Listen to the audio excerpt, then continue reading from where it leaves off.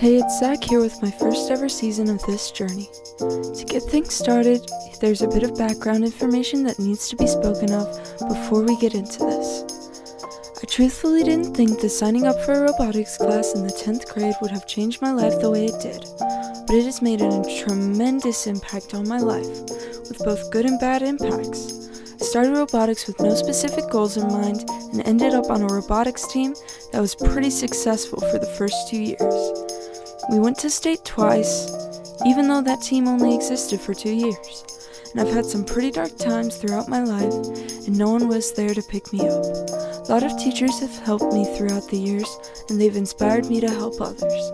I made this podcast to try and help people who feel like they don't have a safe place. I can't say robotics has been my safe place because it hasn't. That's the point of this podcast.